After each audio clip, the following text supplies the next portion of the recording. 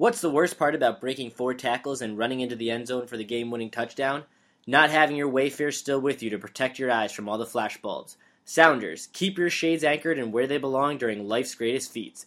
Head to soundergoods.com and use promo code KTTC to get 10% off and free shipping with any order. You're listening to the Keefe to the City podcast.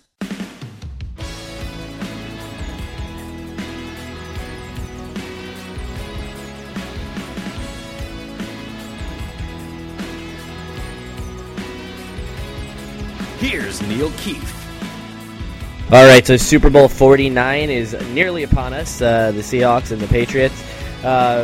In what should be a pretty good battle, the lines moved a little bit here and there. It's been pick'em. It's been Patriots favorite as high as 1.5. So where it will settle will probably be somewhere around even before kickoff on Sunday night. And to join me today to talk about Super Bowl 49 with the Seahawks and the Patriots is Mike Hurley, a good friend of the site and the podcast, as always, of CBS Boston. He's in Arizona, and he's in his hotel room right now. And Mike, how's it going today? I'm just here to not get fined. Yeah, I was watching his latest press conference recently this morning, or this afternoon, I guess, really, and he just answered every question with, you know why I'm here, and then they would ask questions like, what do you have to say to your fans, or anyone else, really, and he would say, they know why I'm here. So another mockery of the NFL's idea that Marshawn Lynch has to be represented and has to be there for the media for his 5 minutes, and it's pretty ridiculous at this point. Yeah, I mean, I'm technically in the media, but I never really consider myself a media member.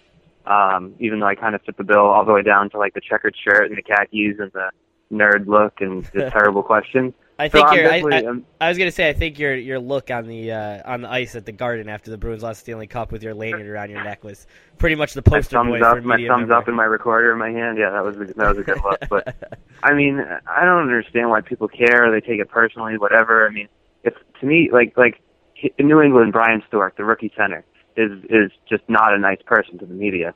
And Yahoo wrote this whole story last night on him being a jerk and not answering the questions. It's like, first of all, like what quotes do you need from the rookie center? Like, what's he going to tell you about anything that's going to be a great quote? And if he's a jerk to you, so what? Like that's not. I don't know. If I'm a fan, I would like that more. I would want my interior lineman to be nasty and snarly and like disgusting and smelly and just like no one wants to be around him, because that's a guy you probably quit. If you have to go against that guy every play, you just quit. So I don't. People get so worked up over whether people are nice or mean or rude to the media. It's just whatever. Marshawn Lynch is like Manny Ramirez, like times 10. So I can appreciate that. It's kind of ridiculous that the NFL is so worried about what color cleats he's going to wear, or like him grabbing his crotch or whatever he does. And his hat, he's going to get fined for his hat. Yeah, I mean, the one thing is like with Lynch is that, you're probably going to, I mean, he's made a lot of money. He's going to make a lot more money when he's free agent, but you're going to like maybe possibly need this money down the road. So why don't you just, comply with them if they're going to keep fining you? And I think the thing about the NFL, they're so worried about what he's doing or what he's saying or if he's going to talk. And I know they wanted to fine him for his hat, his Beast Mode hat that he wore yesterday, which isn't an official sponsor of the NFL, so he wasn't allowed to wear it. And now they're talking about fining him for that. And it's like, you're the NFL. I mean, granted, Deflategate or whatnot is maybe not the biggest deal, but you have all these other issues with domestic violence and concussions and things, and you're so worried about what one running back's wearing on media day when you're forcing him to be there. Yeah, I mean, God forbid a human being who is the reason that these games exist makes money off himself. It's like the NCAA not allowing you to make any money off your own abilities and yourself. So the NFL only makes the money, and they decide what players can and can't make money on. So apparently that includes their own likeness and brand. So, I mean, you'll notice Brady wasn't wearing his TB12 hat, but he also doesn't sell those. So, but that would be a much more exciting story to see what the NFL did with Brady if he did that. But it's just, you should be, if you go out there every week and you've seen Marshawn Lynch take, just the most massive hits out of anyone in the league, because he absorbs about 5 every play, and he's getting his head smashed in, he's getting his body beaten in. The running back that plays that hard will be lucky to walk when he's 50. yet he can't make his own money off his own likeness. So that's what the NFL is worried about. So there we are. Well, as we get closer to the Super Bowl, and now people are actually starting to talk about the game and real schemes and real-life football and not the air in footballs, it just seems like I feel like Deflategate, and I hate saying that, but that's what everyone calls it. It's sort of lost its steam this last couple of days, and now it seems like people are more focused on the game because it's getting closer and closer, and I'm sure once, either when the Seahawks win and people are going to laugh at the Patriots for claiming that they're cheating and they still couldn't win, or if the Patriots win and people are upset that they won because they're cheaters, or whether they're not cheaters, or really if deflating footballs is cheating, I don't know. But it just seems like it's going to pick up again now after the Super Bowl and once an investigation is actually really done. And I'm sure that by now you're pretty much sick of the entire story and having to talk or write or listen about it. Yeah, it's basically been 24/7 for, what's today, Wednesday, for a week and a half. It started that night with the report that they were investigating it, and then the following night came out that, the balls are underinflated, and since then it's just been so stupid and just so ridiculous. And it's something, what still kills me is it's something that before last Sunday, what was that, January, we'll say 16th, 17th, before that day, not one person, maybe a couple dozen people in the whole world knew anything about how footballs were prepared for game use in the NFL.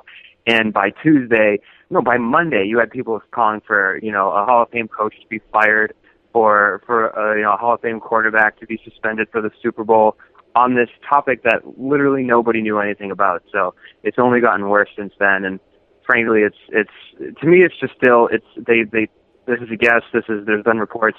They gave the footballs underinflated. The referees grabbed them with their hands and were like, yeah, sure, these are footballs, play with them. And then they were told to test them at halftime, and they obviously didn't check out. I think that's, if you want to consider it cheating, they hand them underinflated balls knowing they probably won't pressure test them, then you can. But, if you think it's a big deal, then you need to find something better to do, because what are you talking about? You're talking about a football, and they played football with a football, and they won a football game, so it's just ridiculous. It's just exhausting. I think it's nice that you say football rather than balls, because everyone's had their fun with Brady and Belichick saying balls over and over. And I've really tuned in a lot to their press conferences, because I thought maybe someone would say something last week or over the weekend. Maybe one of them gets suspended, or fines aren't really going to do much, but maybe something crazy would happen. But none of that happened. And the most telling thing of all the press conferences they've done, and the most they've talked about it, is that Bill Belichick talking about Spygate, which he's never really referenced or talked about, and that sort of blew me away, because here he is on a Saturday afternoon saying,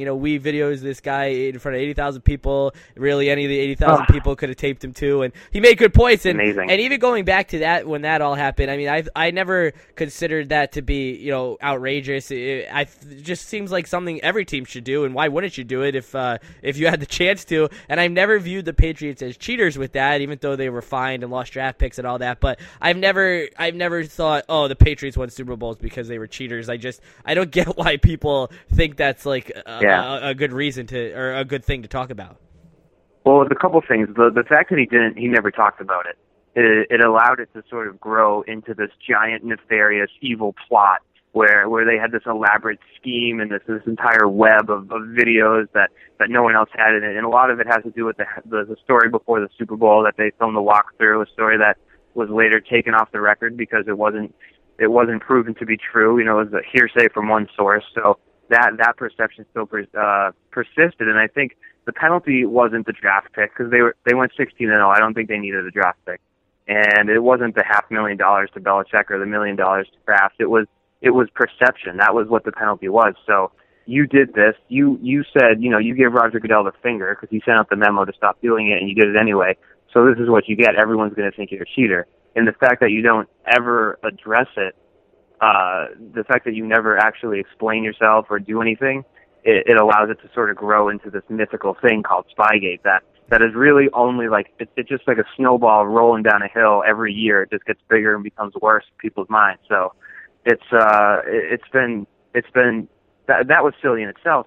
And that's why when this happened, I think Bill was more proactive in being, maybe I won't say honest because I don't know what the hell went on with them, but he's coming out and basically saying this is stupid because he didn't say it back then, and look, I mean, 8 years later, it's still dogging his resume or whatever. So it's been a different way to handle it, and this time I'd be shocked if any actual punishment comes, but this is still lingering punishment from Spygate, I think. Yeah, and it just seems like the lingering is kind of come to a stop now, because watching Media Day yesterday, and I know you were there, I didn't really, or maybe I didn't pay attention well enough, but I watched a pretty good amount of both Belichick and Brady, and I didn't hear anyone ask them questions about it. Yeah, I mean, you get the same answer. You pretty much know at this point what you're going to get, but going back to what you said where you don't consider them cheaters, I think that's because you're a Giants fan, and you don't have to really worry about it because your team beat them in the biggest games twice. And I think the difference with you and a lot of people is that their teams consistently keep getting beaten by them. Obviously the Patriots haven't won a Super Bowl in a decade, but he's rolled through the AFC East every year. He's always in that championship game. It's 9 and 14 years or whatever, or 9 or 10. So he continues to win at really a level that no other team does. The Ravens have been good lately, but they weren't even involved the first 10 years the Patriots were rolling, that Belichick was there. The Steelers had their ups and they've had their downs. The Colts, they were at the top, they got knocked off, they disappeared, they came back, they keep getting rolled by the Patriots. So all these teams, they come up, they have their blips, they have 2 or 3 good years, they have 2 or 3 down years, and the Patriots just keep going 12-4, 13-3, 14-2. And I think that, combined with the fact that Belichick's never made an effort to make friends with any of his coaches. I don't think any other head coaches are, chummy with Bill Belichick. So I think the fact that so many people just are sort of, they keep getting beaten by him and they just resent him because he's never made an effort to sort of be likable to anyone but his players. So I think that's as big a reason as any of that the perception continues. Well, you brought up a good point there in that Belichick doesn't care about really anyone else's perception but his players.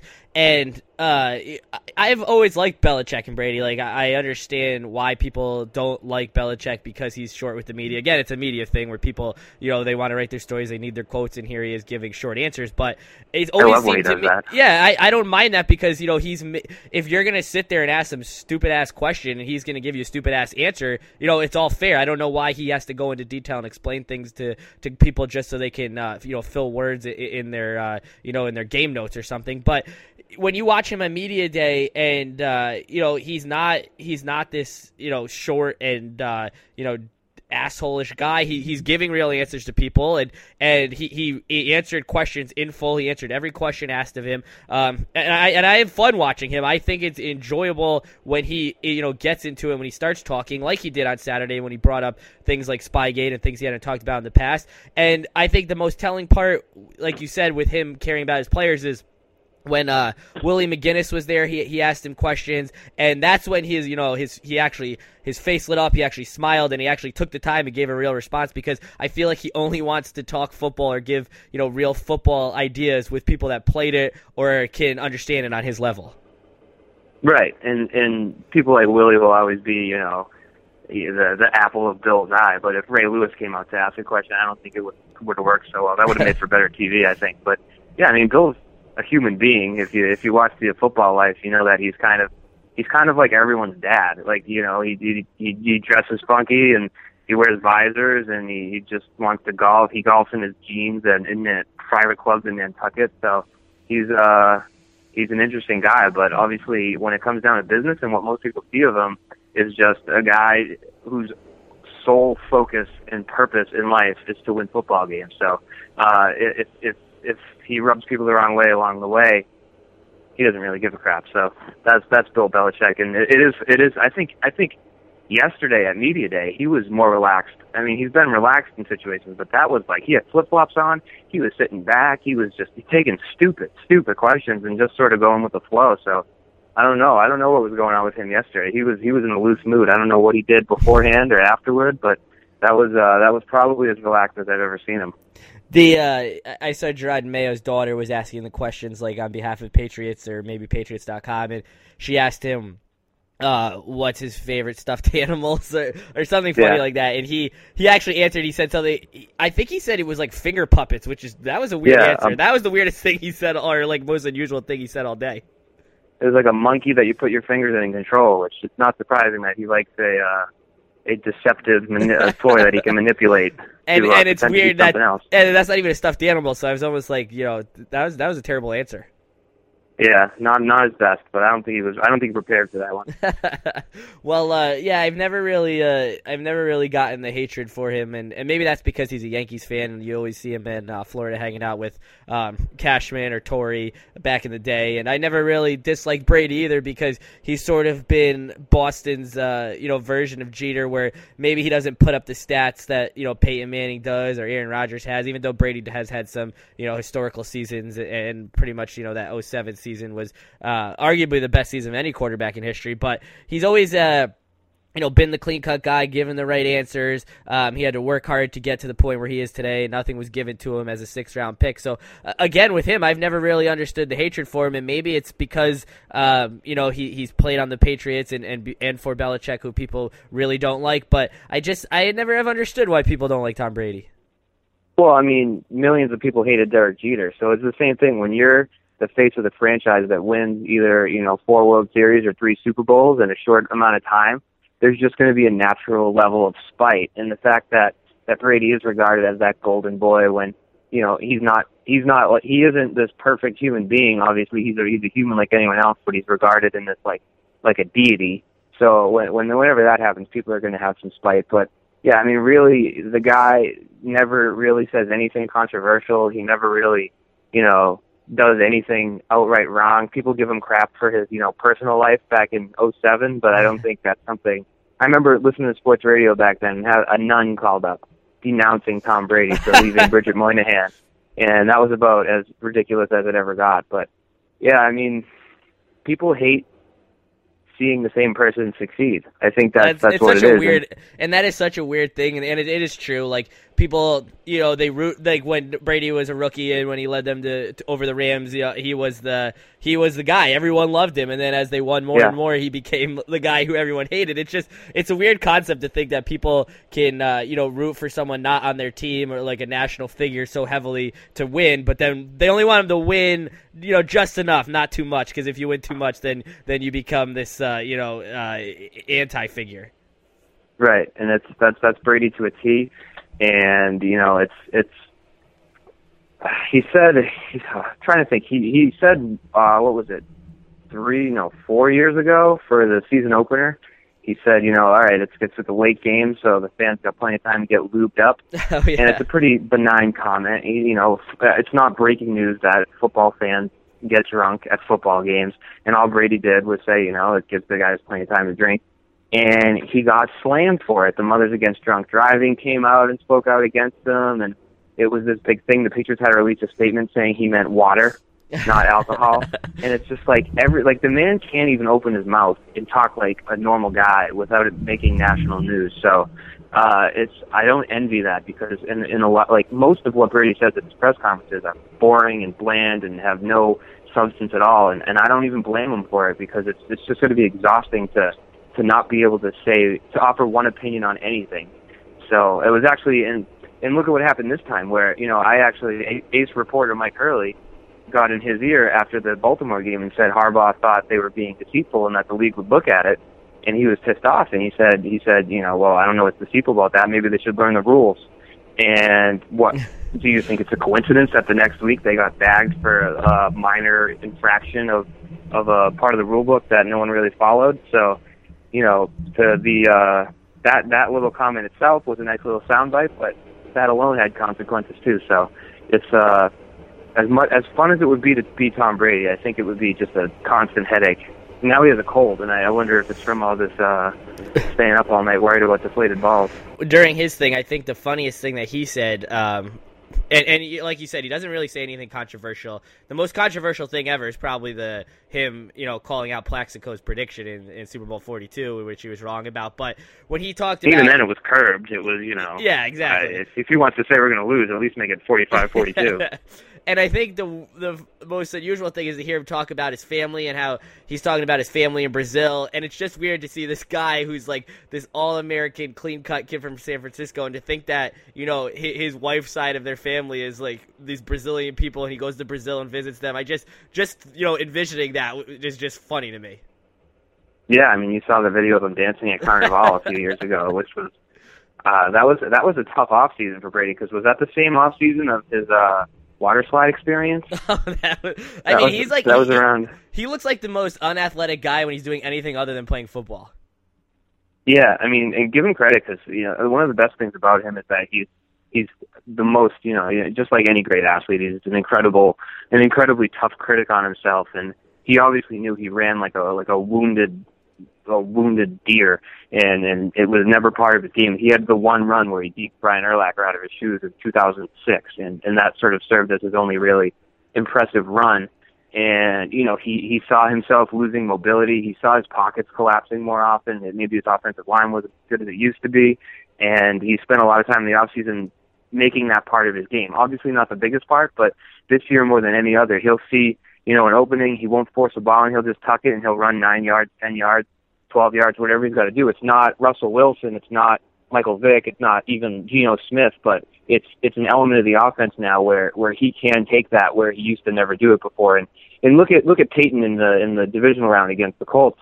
He had the whole field in front of him. Obviously he had his injury, but he decided to throw it incomplete instead of taking an easy 12-yard run, because he just can't do it. So I think that's something that continues to differentiate. We're not talking about Manning, but, you know, when you're that great of a quarterback, you're always compared to him. So it's like that type of thing is something that differentiates him again, where at 37 he says, I got to get better. And he added it, and it's been a huge part of why the Patriots turned into what they did.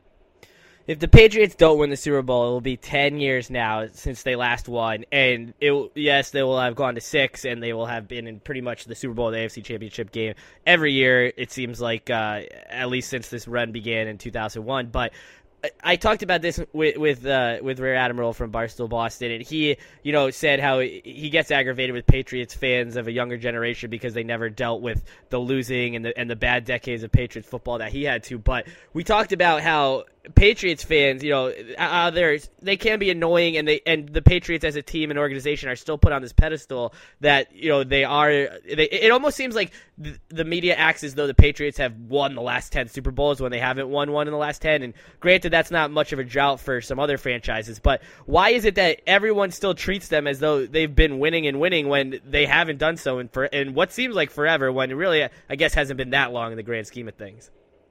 It's just because the quarterback hasn't changed and the coach hasn't changed, and every year in the regular season they're still damn good. And I think it's hard to win in the playoffs. Things change. They really shouldn't be here right now. They really should have lost to Baltimore. That was a miracle. And things like that, sometimes they work for you and sometimes they work against you. You know, look at their playoff losses. Obviously, if you go back to 2006 in Denver, that was a wild game. Brady throws the pick in the end zone. It gets taken back. It should have been called a safety. Instead, the Broncos get the ball on the 1 yard line, even though the ball was fumbled out the end zone. That game changes. 2007 was, you know, just probably the best game I've ever seen a defensive line play from the Giants. I don't think that gets enough credit. I don't understand why none of those guys were named MVP. I think all 4 of them should have been named MVP. 2009, they just sucked in 2009. That was a bad Patriots team. 2010, the Jets, no one saw that coming. They just laid an egg. That team was probably still not as good as we thought it was. That type of team, like the 2010 team, they didn't deserve the praise that you're talking about, because they weren't that good. They had rookie tight ends. They had issues. They were trying to throw touchdowns to Algie Crumpler in the playoffs, who at that point was, you know, had 1 foot in retirement. So it's just the quarterback and coach, but I don't know. So I mean, I didn't listen to your podcast because I had things I'd rather do. To your podcast with Mike Cole about hating Patriots fans. Is it because of that? Because of that percent? I know you're big on what people think, but you don't want Team X to win because people will say why. Is it just is that as much of a reason as, I mean, obviously any fan base that wins a lot, even if it was 10 years ago, is going to be obnoxious. But what is it? I'm dying to know. Well, I think that's it. But the other part of it is that Patriots fans, you know, whenever they talk about the losses to the Giants, I always hear them say, you know, we were too crazy catches away from being 5-0 in Super Bowls, and that Brady and Belichick, the era, they should be 5-0, and if they win this, they could be 6-0. And it's almost as if they don't count their first 3 Super Bowl wins as they could have gone the other way. They could be 0-5 right now. And I just hate the idea that they think, oh, well, we're 3-2, but we could be 5-0. It's like, well, you were 3-0 and you could have been 0-3. And I know we've talked about this with any championship in any sport, not just football, but all it takes is one bounce and one crazy player, one thing to go wrong, especially in football where it's one game and not a series, and it's all over. And I think that annoys me the most is that they think that, you know, they still have this idea of winning in the same sense that I had of the Yankees from 2001 to 2008 when they weren't winning, but they were still getting treated as though they were the best team in baseball during the regular season, and then they'd come up short in the playoffs. And I don't know, that just it annoys me, and I just don't like the idea that they think that they were 2 crazy plays, a helmet catch and a double foot tap on the sideline away from possibly being 5-0, or if you want to take out the Manningham play and throw the Welker play in there.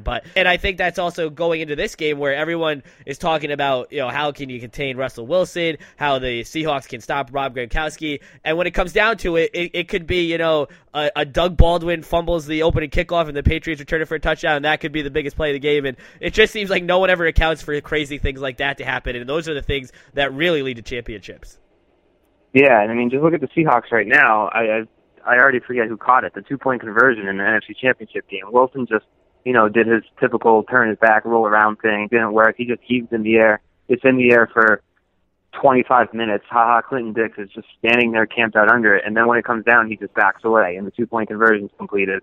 It's a 3-point game. Now your field goal in the next drive ties it instead of wins the game. So I think every team that gets that far obviously had a lot of things go their way. I can't think in the past 15, 20 years of a team that just absolutely killed everyone along the way. I think everyone faces that game where you sweat it out. But all right, if that's what it is, but I don't know. There's more to it. Something happened to you when you were in college, and you lived here a couple. I know what happened to you after college when you lived in Boston. I know what bad things you experienced, which would make you hold some disdain for Boston. So, I didn't have the best job.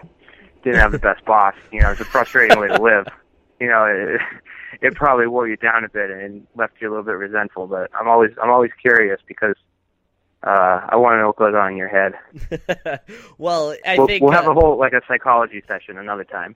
It's funny because you have Giants fans who I'm friends with in New York, who live in New York, who have been to Boston, but they never lived in Boston, and they haven't been there enough to really understand a New York-Boston rivalry, except for the sense that, they hate the Red Sox because they're supposed to hate the Red Sox, or Jets fans that don't like the Patriots because they play in the AFC East together, or Giants fans who don't like the Patriots because they're a Boston team and they play in the Super Bowl. But I have Giants fans telling me that they're rooting for the Patriots because they want it to be that the Giants were the only team to beat them in the Super Bowl, which is just an insane way of thinking. I like that. See, I don't like that because that's great. No, because it's like you could say, oh yeah, we are the only team to beat you, and then the Patriots are like, well, we just won the Super Bowl and you guys haven't made the playoffs in 3 years. So I mean, you'd rather win the Super Bowl yourself, but if it's all said and done, and Bill and Brady win 4 Super Bowls, and their only 2 blemishes come against the Giants, I would want that. I mean, you don't.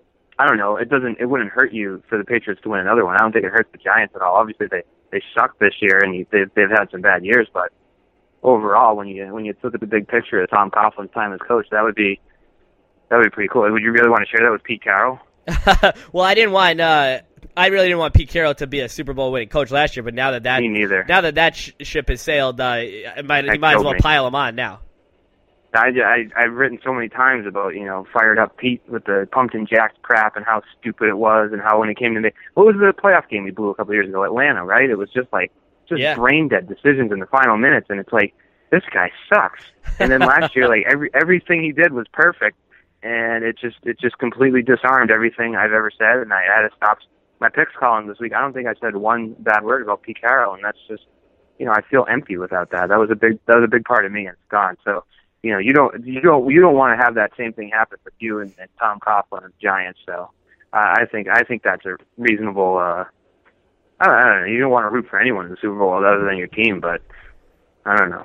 Well, the thing with Pete Carroll and me, I always thought, he failed in the NFL, and then he went to USC and then ran away from there right before they got dropped with, they couldn't be in the playoffs for a few years because of things that went down. So I never really liked him for that, but when he took over in Seattle and he went with Russell Wilson over Matt Flynn to start the season, I respected him for that decision because, yes, in hindsight it looks better because Russell Wilson's great and Matt Flynn isn't even a starting quarterback in this league now, but also because no other coach would have done that. No coach would have gone and played the rookie, just out of college over the guy who's owed all this money, and he looks like a genius now doing it, and I just respect him because he actually went with the guy who worked harder in training camp. It wasn't a fake competition between the two that had already been decided and something that he just hyped up for the media to make Russell Wilson feel good and actually think he had a chance at becoming the starting quarterback. And even in the sense of, the Patriots, and I know that Bill Belichick always says, or people always say that he was about to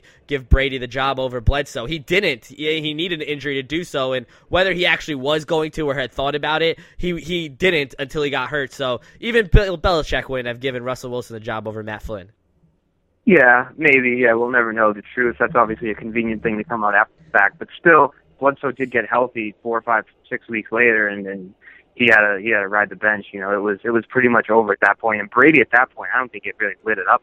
He never that year. His average stat line was like 14 for 20 for 180 yards and one touchdown. Maybe it's not like he was, like Wonder Boy quarterback. I think that really was a philosophical change that Belichick wanted at quarterback, because the number one thing Belichick's always wanted is ball security, and Drew Bledsoe never had that, and Brady always has. So I think that I do believe that change is going to happen, but you're right, no one else has done that. I don't think Matt Flynn quite qualifies as like a Drew Bledsoe at that point, where Bledsoe is sort of obviously his legacy isn't exactly Hall of Fame, but if you look at his numbers, they really do stack up in like the top 20 statistically quarterbacks of all time. I don't think of him as a top 20 quarterback of all time, but just statistically he put up some numbers. So I don't think Matt Flynn was quite that same decision, but yeah, and sort of just talking about Carroll and Belichick and going back what I was just talking about Coughlin is the perception thing, and this goes back to what we were talking about earlier with everyone hates Belichick. Is you remember last time the Patriots in the Super Bowl, they cut Tyquan Underwood that Saturday night, and everyone was like, heartless Bill Belichick, what an evil bastard. This kid's ready for the Super Bowl, and he gets cut so that they can have someone on kickoff team, the seventh linebacker. That guy's an a-hole. And, the next day, Tom Coughlin, trying to make his team the best 45 men dressed, didn't dress Mark Herzlich, who had the best story of anyone, who's the cancer survivor, who didn't know he'd ever play again, came back at BC, goes to the Giants, contributes in a big way, and he doesn't play in the Super Bowl because Coughlin's not trying to, win kindergarten games. He's trying to win the game, and he did. And no one said a word about that, about Herzlich not getting to play. But Belichick was the evil guy, and I think so much of it, any coach that makes a decision like that is doing it to try to win the football game, not to thump his chest as like the big boss man. So it's something that's always been there, and for Carroll, no one said, no one even, I don't know. I guess people might have criticized him last year, but I think he's got the media in a trance because he's so darn peppy. But it's so much of it is perception, and I'm not gonna lie, I'm upset that Pete Carroll changed it because I liked what I used to think of Pete. Have you gotten a chance to experience the 12th man yet in your short time in Arizona so far? Oh my God, they piss me off. They think they're on the team. They think they're like they think they're the fifth man. They think they're like at middle linebacker calling out the plays. They showed up in droves. I mean, obviously, individually, I'm sure they're all fine, but when they're in a crowd, it's just the worst. And they showed up at media day. They filled the place. There's a lot of fans of different teams there, but they're chanting. They're doing their Seahawks, and it's like, I get you're excited to be here, but like, it's hard to hear what the people are saying, and it's media day. But, I mean, that's just a big spectacle anyway. I'm not personally offended by that because, frankly, I felt like a prop. That's all reporters are at that thing. It's just a prop. They need human warm bodies to fill the floor. Why do you think it's at a basketball arena? Because it's so tight. It's a great visual. It's a great spectacle. But, God, you really can't get anything done there. It was a mess. Today was actually the same thing at the Patriots Hotel. Every single player was available. And it was basically media day part 2. And it's going to be the same thing tomorrow. It's from a Patriots perspective, it's so weird because you usually get zero access. If you go on open locker room, you might get 2 players to talk for 5 minutes. And this is just 53 players for an hour. It's just absolutely bizarre. But going back to your question, yeah, they bugged me the other day. They were just chanting in the middle of press conferences. It's absurd. It's like the Jets with Rex Ryan's press conferences behind the glass. People banging on the glass. I saw that people could buy tickets to Media Day. It was like, and they were sort of selling it as like, pay $28.50 and come watch media members ask questions of the players. And I couldn't think of a worse thing to waste money on. And then they were like, you get a gift bag with a radio in it so you can listen. It's just like, what kind of person does it take to go to that? Well, there were thousands of people there. It was in the Suns arena, the Phoenix Suns, and, basically like half the arena was open to fans. And they pretty much filled the bottom, and there were people in the friggin' balcony for Media Day, in the last row of the balcony for Media Day. And it's just, I guess I take it for granted. It's cool to see your favorite players in person. It's cool to see Tom Brady, in the flesh. It's cool to see Rob Gronkowski, Richard Sherman, Russell Wilson, Bill Belichick, all these people, in front of you. That's something, people go to training camp all the time just to go to practice to see them. So I get that aspect of it, but like, Media Day it was fun. I had fun. It was a good experience for one day, but if every day of my life was like that, I would be the most miserable person on earth. It just was like, it was a zoo. It was a circus. So I guess you go once, and it's fine. If they had it every weekend, I don't think it would do too well, but I think people just like seeing their team, and if you're a Seahawks fan, you enjoy just making a racket because they're the loudest people in the world, if you ask them. So, well, it was wild. I wanted to ask you about that. And you said how every person was available both at Media Day and at the hotel on Wednesday. And I mean, I don't know the Patriots roster to the depths that you do, and like the last guy on the roster. But is the last guy on the roster like have a little booth at Media Day? Well, they had 5 big booths where it was Brady, Wilfork, Belichick.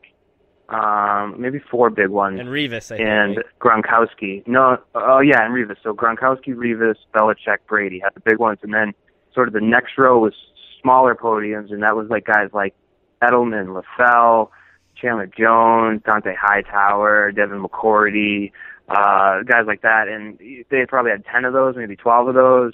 Garrett Blunt was there. And then the rest of the guys, they just roamed around wearing like official team jackets with their jersey number on the shoulder. So there was a lot. I mean, I bumped into Ryan Allen, the punter, kind of like banged into him in the crowd. I was like, sorry, man. And he's like, oh, no, don't worry about it. And it's like, geez, what if I just, rolled the punter's ankle at this stupid sideshow? Like, get this guy's safety. And that was another thing is that they usually do it on the football field, but they changed it last year in New York because no one wanted to be out on the field in January, obviously.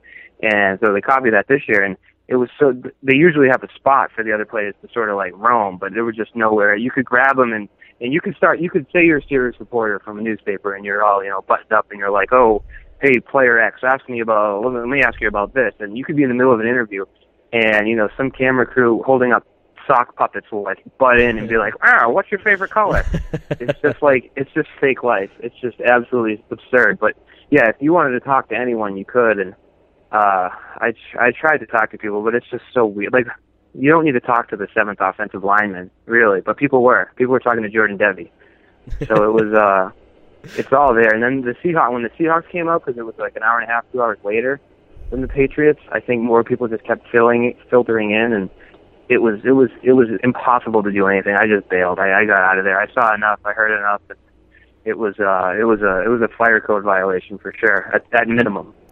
Well, about the 12th man, I wrote a story for today about my experience in Seattle for the NFC Championship game, and it started when I got on the plane at 7 a.m. in Newark to go there, and the entire plane was packed with people wearing 12th man jerseys and, having the greatest time of their life at 7 a.m. It's dark outside, you're in Newark, it's like the worst combination of things in the world, and they're so happy, and it just continued the whole time, and I mean, walking from the hotel to CenturyLink Field was like probably a 1.5 mile, 2 mile walk. And the whole streets, the bars, the Seahawks chants, and the flags, the 12th man flags hanging from buildings and storefronts, and it was almost like I compared it to Friday Night Lights when the town shuts down on like Friday at 5 o'clock because everyone's at the game, and that really is what happened right before people had signs we're going to be closed at 12 because of the Seahawks and kickoff, and it's kind of nuts, and I guess I understand it because in Seattle, there's not much. I mean, the Mariners haven't been good in forever. Their basketball team left them. It rains every day. Grunge music is 20-plus years old now, and Starbucks is everywhere in the world. So the Seahawks being successful is really all these people have. So I do respect them for that. And I always, sort of downplayed how loud these people could be and always thought, they must pump in noise. There's no way that this could be this loud. But that place is the loudest thing you've ever heard in your life for 3+ hours. No one sits down. People are just screaming,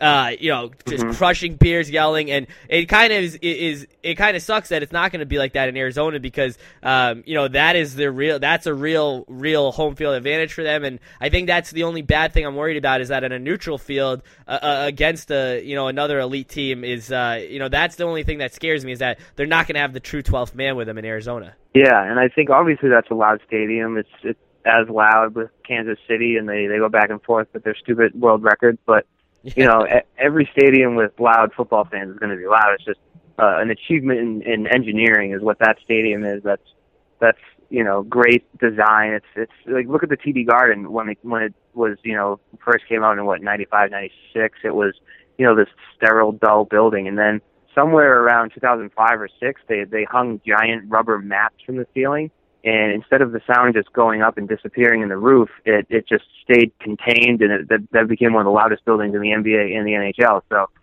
credit to whoever designed that stadium. I think the craziest thing is Gillette Stadium in New England is considered one of the quietest stadiums in the league. It has the open corner. It's just not really built to contain sound, and it's the same capacity as where the Seahawks play.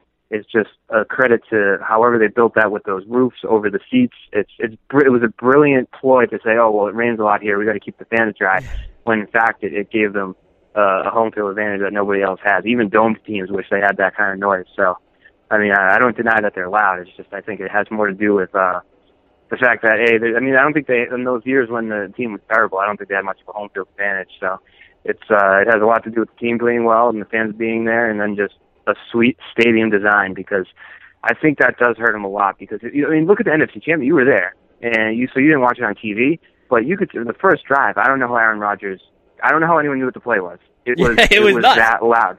I don't know how Rodgers knew what play it was. I don't know how he could hear it in his ear in his helmet. And I sat down like seconds before kickoff, and I didn't sit down. I got to my seat then, and it was crazy. And you're trying to talk to people around you, and you're screaming in their ear, and they can't hear you. So I don't know how he's on the field, voicing plays, calling audibles to guys that are feet and yards between them with the sound pouring down. I don't know how there's not a false start on actually every single play there. Yeah, and I like when the opening drive he throws the pick to Sherman. It's a little underthrown. It's not his best ball, and everyone. I'm on Twitter at the time, and everyone's like, bad ball by Rodgers, not a great pass. It's like, you got to be, people are so stupid when it comes to, like Aaron Rodgers, he's the best passer in the game right now. He's probably the best quarterback in the game right now. He makes a bad pass that's, 3 yards underthrown, and it's like, oh, bad pass. And, it happens with Brady. If Brady throws an interception, everyone, rushes to Twitter, oh, that was a bad pass by Brady. It's like, it's amazing they ever throw a good pass.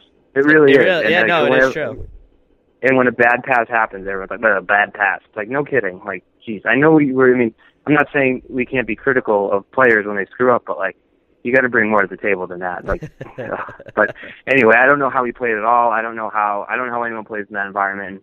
I've never been inside University of Phoenix Stadium, but based on the fact that tickets cost $3,000 minimum for, the worst seat in the house to sit by yourself, I'm going to guess the corporate crowd isn't going to be too crazy. I think there'll be, a mix.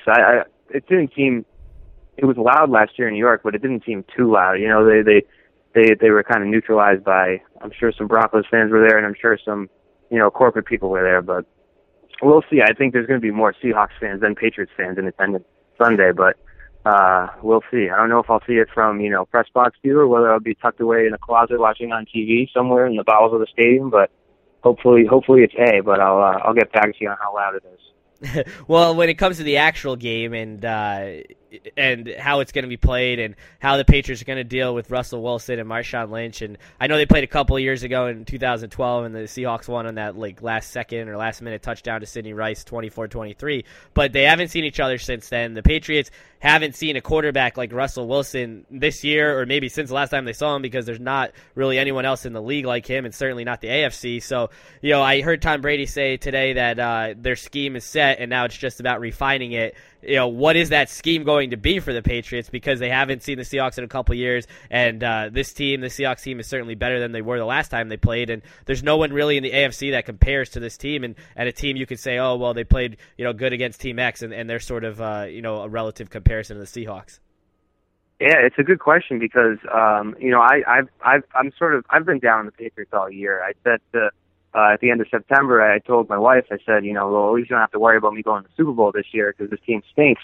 And here I am in Phoenix, 3 months later, 4 months later. So I maybe I've just seen the Patriots do it for so long, but I sort of expect them to lose when they run into a good team because that's been the MO recently with how their seasons have ended. So.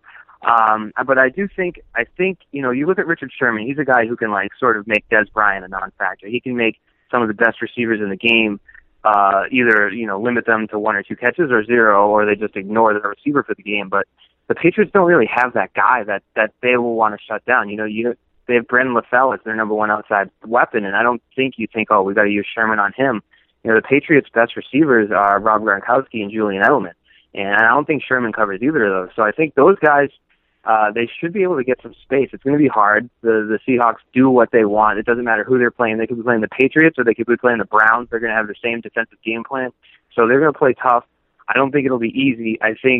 But I do think they will. The Patriots, they have the best coach in the league. They will be able to find holes. I don't know whether that's giving it to Blunt up the middle, and just, working if that's the soft spot in the defense that you want to attack and just take it out of Brady's hands. You might do that. They did that against the Colts because the Colts have the worst running defense in the league. The Seahawks have, I think, the 3rd best rush defense and the 1st best passing defense, or I might have those flipped. But either way, it's not exactly a weakness, but you gotta work what you can, and I think they have a great quarterback and a great coach, and they'll work ways to score. I don't think they're going to get shut out, but I don't think it's going to be easy at all. I don't think it's going to be a high scoring affair. I don't think any of that. So I think if I were to compare which offense has a better chance to succeed this weekend, I would pick Seattle. Yeah, and I had a feeling you were going to be down the Patriots because I feel like whenever we talk, and I know going back to 2011 Super Bowl when you initially said, oh, the Giants would win, then you sort of changed your answer to the Patriots. But I flipped on Friday. Usually when I ask you about, do you think the Patriots are going to win? Usually you're like, nah. Like you're never really high on them like normal Patriots fans. Yeah, and maybe you're not a fan anymore now that you're a reporter and media guy. I'm not a fan, and it's not. I don't say that as a way that some reporters oh, I'm not a fan. I'm objective. It's just I don't know whether it's because I'm almost 30 and I've matured out of stuff. I don't know. A big part of it might have been in my formative years when I was 18 to 25. I watched all the sports teams win championships. I watched the Red Sox win. I watched the Bruins win. I watched the Patriots win. I watched the Celtics win. It's sort of like everything had been fulfilled. And there wasn't really a yearning anymore. I still think like a fan. I still, I don't root against the team. All my family obviously loves the teams, but and a big part of it is my job. I think you naturally get a little bit jaded with the whole industry, the whole sports industry when you're around players, you're around coaches, the dirt on them, certain people aren't the best and they're jackasses, but they're considered heroes locally, and I don't have a lot of spite towards those people, whatever. I really don't care, but I think it just sort of gradually washes away. So I'll still if I get tickets to a game, I'm still gonna go and have a few pops and get wild, but I don't think it'll never be the same, and it's kind of sad. Those were the best days, but I have a pretty good job, so I don't complain about it. It's just I can't say whether or not I would still be the way I was if I didn't have this job or not, but obviously you still have to love the sports, and you have to. I'm thankful for the Patriots right now because what the hell else would I be doing in Boston if they had lost 2 weeks ago? The Bruins are an 8th, 9th place team. The Celtics don't exist, and the Red Sox don't have a pitching staff. So I'm very thankful that the Patriots are where they are. And that's the other thing I'll say. Reporters always say they're objective. They root for the story, not the team. It's like, get out of here. Come on. If you're covering, would you rather cover the Patriots this year or the Buccaneers? Would you rather cover the Jaguars or would you rather cover the Seahawks? Which team would you prefer writing about? And getting to cover the Super Bowl and getting to getting buddy with one of the winning players and writing their book and then putting on your resume, number 1, I covered the Super Bowl and I did this. So it's everyone has their own rooting interests, whether it's for a team or for their own personal reasons. But I'm very happy personally that I'm get to cover Super Bowl. So I guess, I mean, is that fanhood, or is that just like, thank God they're here, because that's pretty cool. I don't know, but yeah, and I think it's a little both. And I think when you're Mike Hurley, the kid who went to college for 4 years, and you probably still owes that college some money, and you have a kid at home and a wife, and you're standing there with a tape recorder asking some guy who's going to make he's going to get a paycheck for $3 million next Friday. It sort of takes away, and I think that's why I never would go in the Yankees clubhouse. I never wanted to make those worlds collide, because if I'm there, it's one thing for me to say CC Sabathia, is this and that and rip him, but if I'm standing there and I know that he just threw 82 pitches and made $700,000 that night, I think that would jade me too. Right, yeah, and I think, but I was talking to my friend yesterday. He gave me a call in the middle of the blizzard. He's driving around, and he's like, "So if the Patriots win, do you get to go on the field?" And I'm like, "Yeah." And he goes, "Oh, that's awesome." And it's like, I honestly, I was just thinking, I'm trying to plan on my work schedule. I'm trying to like get everything done. I'm trying to figure out, conceptualize what I'm going to do at the game. And it's like that like moment, you got to realize that it is pretty freaking cool. It will be the Super Bowl, and like it's something that if you went back and found me freshman year of college, 2004, and you were like, "Hey, yeah, 10 years from now you'll be at the Super Bowl," I would have crapped my pants.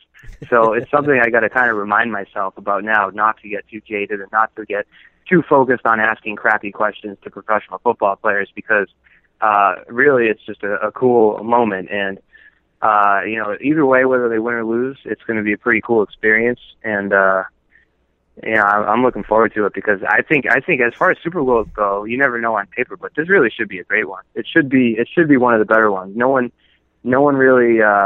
I guess last year got hyped up because of the offense, but I think if you really believed in Denver going outside in January or February last year, you weren't paying attention for the last 10 years. So I think this one actually has a chance to live up to it. And I don't know who's going to win. I'm wrong every week with my picks. You know that. You're wrong every week too.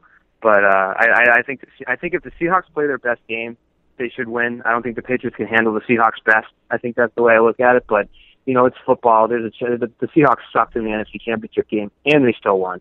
The Patriots sucked in the divisional round, and they still won. So, they don't always play their perfect game. If they both play their perfect game, it should be, a classic. So I'm looking forward to it. That's basically my mindset this week.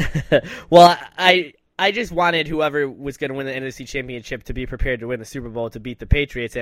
And when I look back, I thought the Seahawks were the better team. I thought they had the better chance. And when you look at that defense and that secondary and how good they are, and how bad they made Aaron Rodgers look, and to think that Russell Wilson played the worst game imaginable. I remember looking at the scoreboard at one point in the third quarter, and it said he had 11 passing yards, and I was like, how? Like, and at the time it was like 16-0 or 16-7. I was just like, How is this team still in the game? I mean, he's turning the ball over. There was a point where like the offense wasn't on the field for like an hour of real time, and the next play he comes out, he throws another pick, and the Packers are starting at like the 5 and 10 yard line every time they get the ball, and they still couldn't score. Kicking field goals. And to think that the Packers were given every chance to run the score up, and they couldn't against the offense, and starting drives in the red zone just makes me think, if Russell Wilson plays even 90% as bad as he did. Yeah, and I think he can't play that bad again, and I think that's why it's going to come down to, like you said, the Patriots can't handle the Seahawks best. Well, yeah, and I mean, a lot of that you can relate as a Giants fan, because I feel like 40% of Eli's interceptions are off receivers' hands. Maybe not so much anymore, but it really was the story of his career for like the first 7 years. Every interception seemed to be on a slant that the receiver just booted off his hands and gets intercepted. So I think two of Wilson's were like that last game, but that pissed me off when the Packers didn't go for it. They get third and goal from the 1 yard line. They gain about a foot on third down and kick the field goal. And it's just, I mean, if you're on the road and you're in Seattle and you don't think you can gain 2 feet, then I don't even know why you got off the airplane. I don't know why you showed up at the stadium. If you don't think you can get 2 feet, you don't think you can win the game. And that came around to bite them. It's like it's the thing with coaches. They always go with the safest route, but it comes back to bite you in a game like that where you need touchdowns. So if the Patriots are faced with a similar scenario, we know that Belichick's not afraid to actually be bold, which I wouldn't even call it bold. Going for it and put it down there is common sense, but it might be considered bold just because there's an easy 3 points. But I think that NFC Championship game was the first game I've ever watched in my life where there was a 17-yard field goal and an 18-yard field goal. That might be an NFL record. So, it was just frustrating. I don't think, the Packers are successful. Obviously, I think so much of that has to do with Rodgers. Mike McCarthy, he's got a good football mind, but as a head coach, when it comes to making decisions, he just is not the guy I would want running my team. So I expect better coaching this week out of Belichick as compared to McCarthy. And, the Patriots defense is legit. It's going to be interesting to see whether anyone can tackle Marshawn Lynch or whether they even bother. I think they're much more concerned with Russell Wilson. I think they like the idea of sort of bracketing him, sort of getting the ends out, like they did with Rodgers in Green Bay in November. They just sort of say, like, all right, you know what, we're not going to even rush you. We're just going to prevent you from running down the field, and hopefully we can cover our receivers long enough and get you to screw up or take a short game, because Wilson's the dangerous one. I think he's the guy that can extend plays and turn a broken play into a 60-yard bomb. So I think they'll let Lynch not run free, but I don't think they're going to expend all their energy shutting down the running back. So that's what I would say about how the Patriots plan to attack. So I know your picks column doesn't come out till Thursday, but I'm guessing you're picking the Seahawks. I'm feeling that way. I haven't done my that's my initial gut feeling. I haven't done all the that's what happened with the Giants last time. My gut was that the Patriots were going to lose because they weren't very good. Gronk was hurt. All this Sterling stuff, Moore was and I playing. was like, Sterling Moore was playing. We didn't know if I actually asked Edelman this morning. I'm like, last time you were here, we were all talking about you playing defense in the Super Bowl, and now you're like the number one receiver. So that's where we were all at 3 years ago when the Patriots were here. So I felt very strongly they were going to lose, and then I did my research, and maybe I wanted to believe it, but so I came around by Saturday. I was like, the Giants have no chance, and they had a chance, and they won. So yeah, I'm feeling that the Seahawks, if they're getting a point and a half, is that what it's at? Is it a point and a half? Yeah, last time I believe I heard someone say that it was pick'em, but I know that it started that. Then with the Patriots, started with the Patriots getting a point, and then it went back to even, minus and one. then Yeah, the Patriots are. Yeah, I find that surprising. I don't know. So much of those are based on what people are betting, not who they actually think is going to win. But getting a point, I guess, doesn't really matter. I think, like I said, if the Seahawks play their best game against the Patriots' best game, I think the Seahawks come out on top somewhere like 21-17, 21-20. A game like that's really close and really tight. But who knows? Anything could happen. Wilson could throw 4 picks. Brady could get his arm broken on the first play, and it could be Jimmy Garoppolo in the game. And then what happens to your offensive game plan? Yeah. I don't even know. So I like the Seahawks if all things are equal, but I wouldn't so much call that a prediction, because my only prediction would be that some wild crap is going to happen, and none of us can foresee it. But I will say, I'm going to thump my chest. I did a preview show before the AFC Championship game, and they asked me who was a key matchup to watch, and I said James Devlin's going to be immense, and they were like, oh, really? And I was like, I know it's a fullback, it's not a big deal, but I rewatched the Colts game from November, and he was huge. And sure enough, Devlin was huge. They ran the ball, 30 times to Blunt for 148 yards, and the man caught a touchdown. So I'm going to have to try to think of something between now and Friday, something to match my Devlin prediction. That was the best thing I've ever predicted. So I'm on a hot streak of one straight game of nailing something random. So if I think of it, you can add it in the text to your podcast post, but I haven't gotten there yet. I think my picks are actually at exactly 500 right now, like right straight across the board. So it all comes down to this game, and obviously I have to pick the Seahawks because I'm going to be rooting for the Seahawks, and I'm now an honorary 12th man member for one day. So so I'm on the Seahawks. You would fit in with them.